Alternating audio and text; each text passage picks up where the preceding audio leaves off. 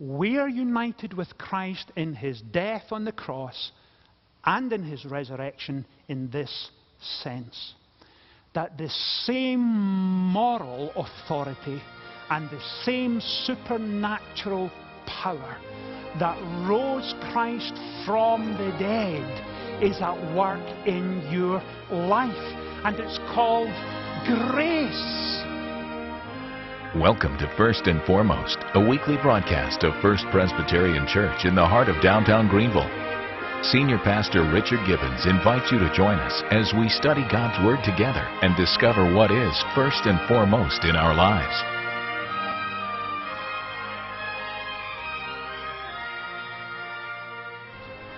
Our scripture reading this morning comes from Romans chapter 6. If you have your Bible, can you turn to Romans chapter 6 as we read verses 1 to 14. And it's on page 1753 of the Church Bible. Page 1753, Romans chapter 6, reading verses 1 through 14. The Apostle Paul writes these words: "What shall we say then? Shall we go on sinning so that grace may increase? By no means. We died to sin. How can we live in it any longer? Or don't you know that all of us who were baptized into Christ Jesus were baptized into his death? We were therefore buried with him through baptism into death, in order that just as Christ was raised from the dead through the glory of the Father, we too may live a new life. If we have been united with him like this in his death, we will certainly be united with him in his resurrection. For we know that our old self was crucified with him, so that the body of sin might be done away with, that we should no longer be slaves to sin, because anyone who has died has been freed from sin. Now, if we died with Christ, we believe that we will also live with him. For we know that since Christ was raised from the dead, we cannot die again. Death no longer has mastery over him. The death he died to sin once for all. But the life he lives to God. In the same way, count yourselves dead to sin, but alive to God in Christ Jesus. And therefore do not let sin reign in your mortal body, so that you obey its evil desires. Do not offer the parts of your body to sin as instruments of wickedness, but rather offer yourselves to God as those who have been brought from death to life, and offer the parts of your body to him as instruments of righteousness. For sin shall not be your master, because you are not under law, but under grace." Amen. And we trust that God will bless to us this reading from his holy word. Across the street from where I live are good friends. And they have a wee one who's 3.5 years old. And she is the absolute light of my life. And she will come and knock on my door and see if I want to play with her. And earlier this week, we spent about 25 minutes rolling around the floor with a Star Wars Mr. Potato Head. And we had great fun. Last Sunday morning, after the morning service, she recognizes her car. She came rushing across when Ruth pulled into the driveway. I was busy having lunch with the delegation of folks from China who were with us. And we know Gray's mum and dad well. Ben is a doctor. Her mum is a gynecologist. Ben is an engineer. Mum's a gynecologist. And they visited Scotland on honeymoon about 5 years ago. And Miss Gray, we have no idea what led up to this, but she ran right up to Ruth and said, "My mum and dad have visited Scotland." And Ruth said, "Yes, I know." And she said, "And I was there too." Now, it's kind of hard when it was 5 years ago and you're only 3.5. And Ruth bent over, almost looking for an explanation, and she looked up with big eyes, and she said, "Oh yes, I was in her uterus." Now, when your mum is a gynecologist and you are 3.5 years old, you will pick up medical terminology. It's as simple as that. That's just the way it goes. But I have to also confess, when Ruth mentioned this to Mum and Dad, they quickly reassured us that she wasn't. Now, this is what happens when you live across the road from the pastor. Your entire life is an open book, and that's just the way it is. Now, my point in telling you this story was this. Not only was it great fun and a blessing to us, but Miss Gray could not envisage a time in the life of her family where she didn't play a part in it. She knew she was in her mum's tummy before she was born, and therefore assumed that she'd always been there. And what a wonderful, innocent thought. That life couldn't possibly have been worth living until she was part and parcel of the family. And as we move this morning from Romans chapter 5 into Romans chapter 6, that is one of the themes that Paul picks up. He looks at what our life used to be before we came to know Christ. And then he looks at what our life is now and where our life should be going. And those are wonderful themes as we move from Romans chapter 5 into Romans chapter 6. Chapter 5 in some ways is summarized at verse 21 when he writes this. Excuse me, the second part of verse 20. Chapter 5:20. But where sin increased, grace increased all the more. Now let me say that again because it's not easy to pick up. And it's a wonderful summary of chapter 5. Where sin increased, grace increased all the more. And as Paul enters into chapter 6, the passage we're now going to look at, he asks a question. And the question relates to the end of chapter 5. If sin increased, caused grace to increase all the more, chapter 6 begins with the question, what shall we say then? Shall we go on sinning so that grace may increase? And then he responds, by no means.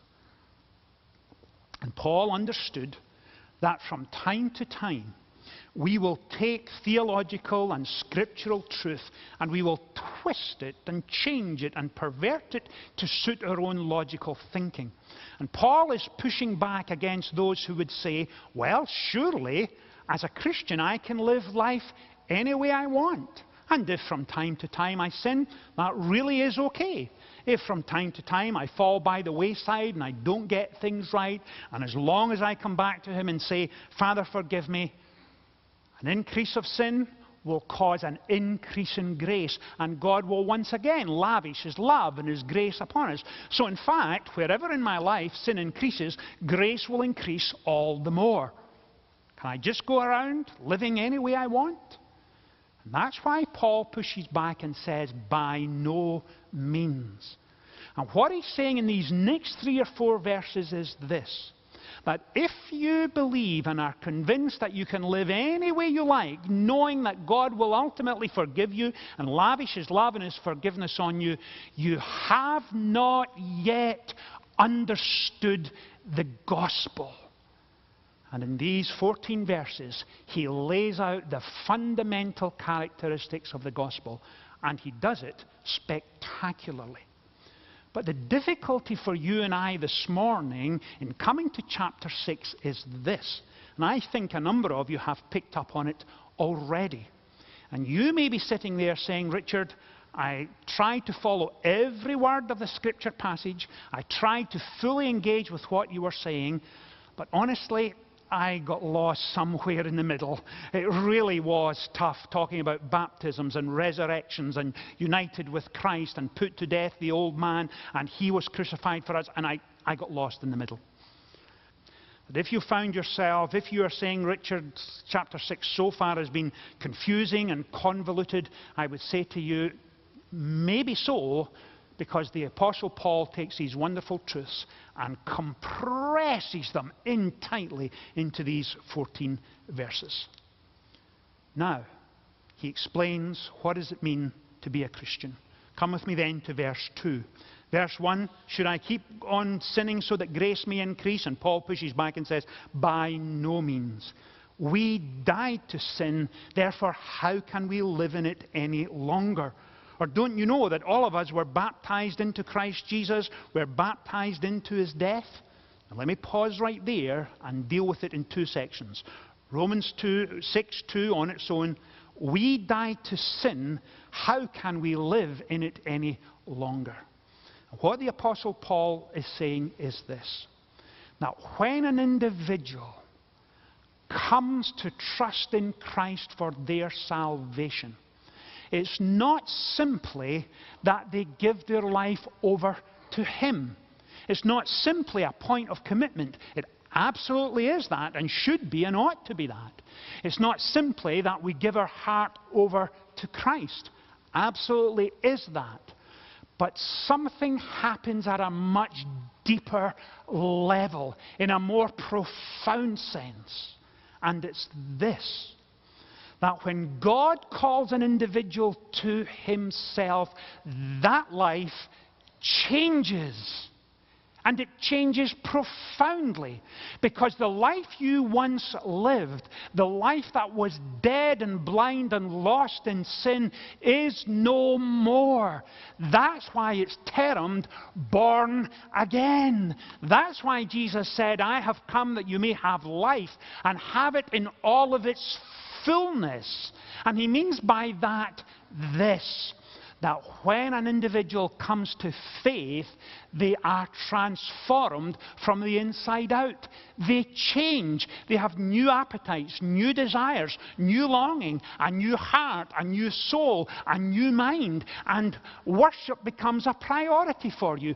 Prayer matters. The reading of the Scriptures is something you want to engage in. And you become a new person in Christ. The old has gone, the new has come. That's the essence of the gospel. And what Paul is saying here is this, that when a man or woman understands the wonder of the gospel, when their past is over and done with, and the sins of past years are utterly and totally forgiven and cleansed and wiped out, you become a new person. And the new person in Christ will not want to live the way they used to live. That's what he's saying. That's the point. I will not want to live under the dominion of sin. I will not treat sin casually. It matters in my life now, and I will live to honor him. And life becomes very different. And I will live that life in such a way that I will seek with all of my heart not to betray him, not to sin against him, but to love him and honor him and put him first in my life. That's what he's saying. We have died to sin, verse 2. How can we live in it any longer? That's the point he's making. And the gospel is so much more than a simple act of commitment. It involves that, but when Christ enters into a life, he gives us the resources, he makes us a new person, and he draws us into a deeper relationship with him. And Paul, in order to make that point, takes it a step further. Verse 3. Don't you know that all of us who were baptized into Christ Jesus were baptized into his death? We therefore were buried with him through baptism into death, in order that just as Christ was raised from the dead through the glory of the Father, we too may live a new life. That's Paul's consistent theme. We take what we learn, we come to a new appreciation and a fresh understanding of the gospel, then we apply it to our lives in order that we might live a new life. That's the point he's making. Now, let me say a word or two about what he means here with baptism. Next Sunday morning at all services, we will have baptisms taking place. And the point Paul is making here of our baptism is this. He's saying baptism signifies the impact of the gospel upon our lives. And whenever I stand here and have a wee one in my hands and I take the baby from mum and dad and I hold the baby over the font and I scoop up the water and I baptize you in the name of the Father and of the Son, and of the Holy Spirit. That baptism is signifying the power of the gospel on the life of the individual, on us. It's a washing away. It signifies and is what? A picture of a washing away of the old life. The old is past and gone. That's the language Paul is using, metaphorically, but that's the language he's using. And then he moves on to death and burial and resurrection and new life. And he's saying your baptism speaks to all of that. It points you towards the impact the gospel has on us. It has cleansed the past, it has washed it away, and we as individuals, when the gospel impacts us, now live for Christ. That's the point he's making in this language. And then verse 5, and please hear this. I need you to get verse 5 and verse 6. It is absolutely fundamental and crucial in our understanding of this passage. And what does Paul say? If we have been united with him like this in his death, we will certainly be united with him in his resurrection. For we know that our old self was crucified with him, so that the body of sin might be done away with, that we should no longer be slaves to sin, because anyone who has died has been freed from sin. Now, most of you are sitting there thinking, what? Let me explain if I can. Paul is saying this, that we have been united with Christ in his death and in his resurrection. And you are saying, Richard, how could that possibly be? We are 2,000 years beyond the life and death and resurrection of Christ. How could we possibly participate in it? How on earth were we possibly united with him? Now look at the language again. When he says, verse 6, for we know that our old self was crucified with him. The question is, how is that possible? Now remember, the Romans in the 1st century AD, around the year 49 or 50, when Paul was writing to them, they would be asking the same questions. They would be saying, but Paul, we're hundreds of miles away from Jerusalem. How could we possibly be united in any way, shape or form? Yet Paul says, we were crucified with him. What did he mean? He means this. And this is where I need you to get one of the most sublime theological truths in the entirety of the Scripture. And it is termed by theologians being united with Christ. The language is straightforward, but the implications are spectacular. And it's for this reason. We are united with Christ in his death on the cross and in his resurrection in this sense, that the same moral authority and the same supernatural power that rose Christ from the dead is at work in your life. And it's called grace. It's grace. The same power that enabled Christ and called him from death to life is at work in your life when Christ called you to himself in the gospel. It's the same grace, it's the same gospel, it's the same power that brought you from spiritual death and blindness to new life in Christ. And understand what Paul is saying. And please do not misunderstand what I am saying. Because in your mind, I hope you are already saying, Richard, hold on, just slow down a little, make it clear for me. Is not the cross the very apex, the power, the climax of all of history? Absolutely. On the cross, did it not bring to fulfillment the eternal decrees and redemptive plan of God? Certainly it did. But understand this. The power of God at the cross and in the resurrection did not end there. It didn't stop there. That same power, that same gospel, that same grace is at work in our lives today. That's the point Paul is making. You are united with him through the same power of the gospel, both the moral power of the gospel and the supernatural power that brought death to life.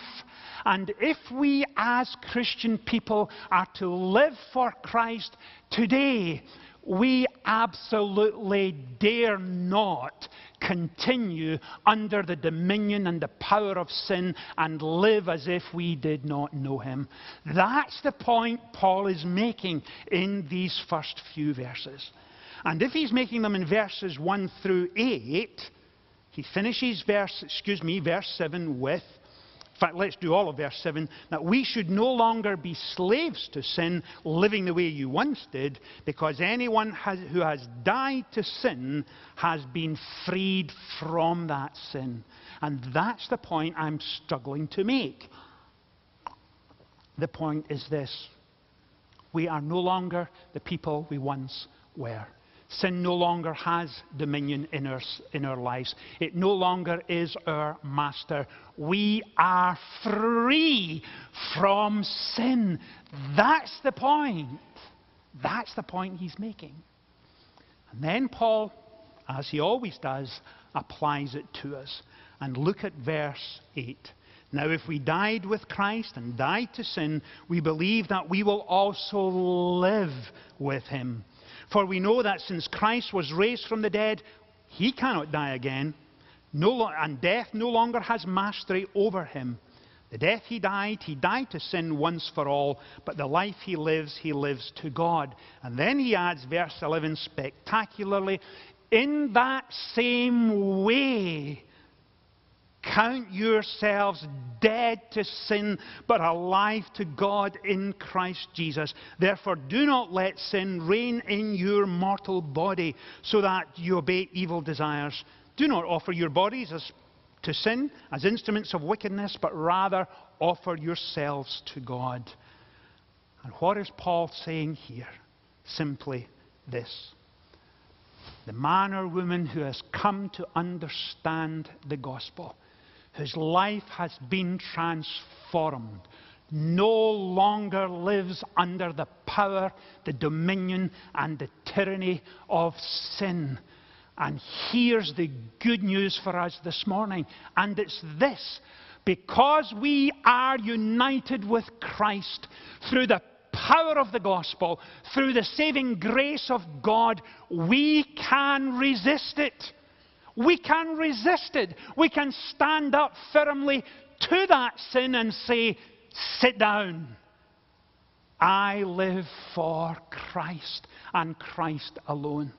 And so this week, when sin comes knocking at your door, when it comes and lays out for you sin in all of its enticement, in all of its attraction, with all of its deception, how do you respond? You respond in this way: Father, there have been moments in my life when I have given in to sin. This for me is a besetting sin. It constantly comes. The devil knows my weak spots, and I am constantly in defeat of this particular sin. Father, I stand in the power of the gospel. I take this sin and I hand it over to you. Give me the power to understand that I am no longer enslaved to it. It doesn't dominate my life anymore. I don't have to live under its dominion. It has no power over me because I am united with Christ. Father, take it, defeat it, and allow me, please, to live with you, going from one victory to another to another. That's where your focus belongs. That's where your concentration should be, because you are free from the dominion of sin, and it shall not have mastery over you, because you are no longer who you were. You now live by grace and grace alone. Do you understand what he's saying here, beloved? We do not have to live under the fear and the threat of sin, but we live with him. That's the point Paul is making. And when you are in doubt, and when sin threatens to overwhelm you, and when you are at the threshold of giving in, and when you are fearful and uncertain, in your mind, pull back to your mind these words: grace has brought me safe thus far, and grace will see me home. Live in victory, beloved, no longer tyrannized by sin, but stand firm for him, because Christ is now your master, and he loves you with an everlasting love, and you are united to him. And when you get to that point, that's when things begin to change. And I cannot help but wonder if our prayer this week is this: Father, give me, please, the spiritual discernment to understand sin in all its power and magnitude. But more importantly, allow me, please, to understand grace with all its power and magnitude and gravitas, and to stand firm for you. That's the gospel. Let's pray together. Father, thank you for the wonders of the gospel. Thank you that you came into this world not simply that we might know you, but you came into our world to transform us and forgive us and strengthen us and enable us. And Father, we thank you for all that you mean to us and the strength that you bring to us. And Father, we recognize this of our Lord Jesus, that his love has no limits, his grace has no measure, his power has no boundary known unto men. For out of his infinite riches in Jesus, he giveth and giveth and giveth again. Father, bless us, we pray. In Jesus' name we ask. Amen. Whatever you're facing, First Presbyterian Church would like to pray for you this week. Please leave your name and prayer request by calling 864-672-1838. or receive prayer in person. Details about this service are listed on your screen. To purchase a DVD of today's message, please send a check or money order for $10 to First Presbyterian Church and include today's program number. For more information, call 864-672-1846 or visit our website at firstpresgreenville.org.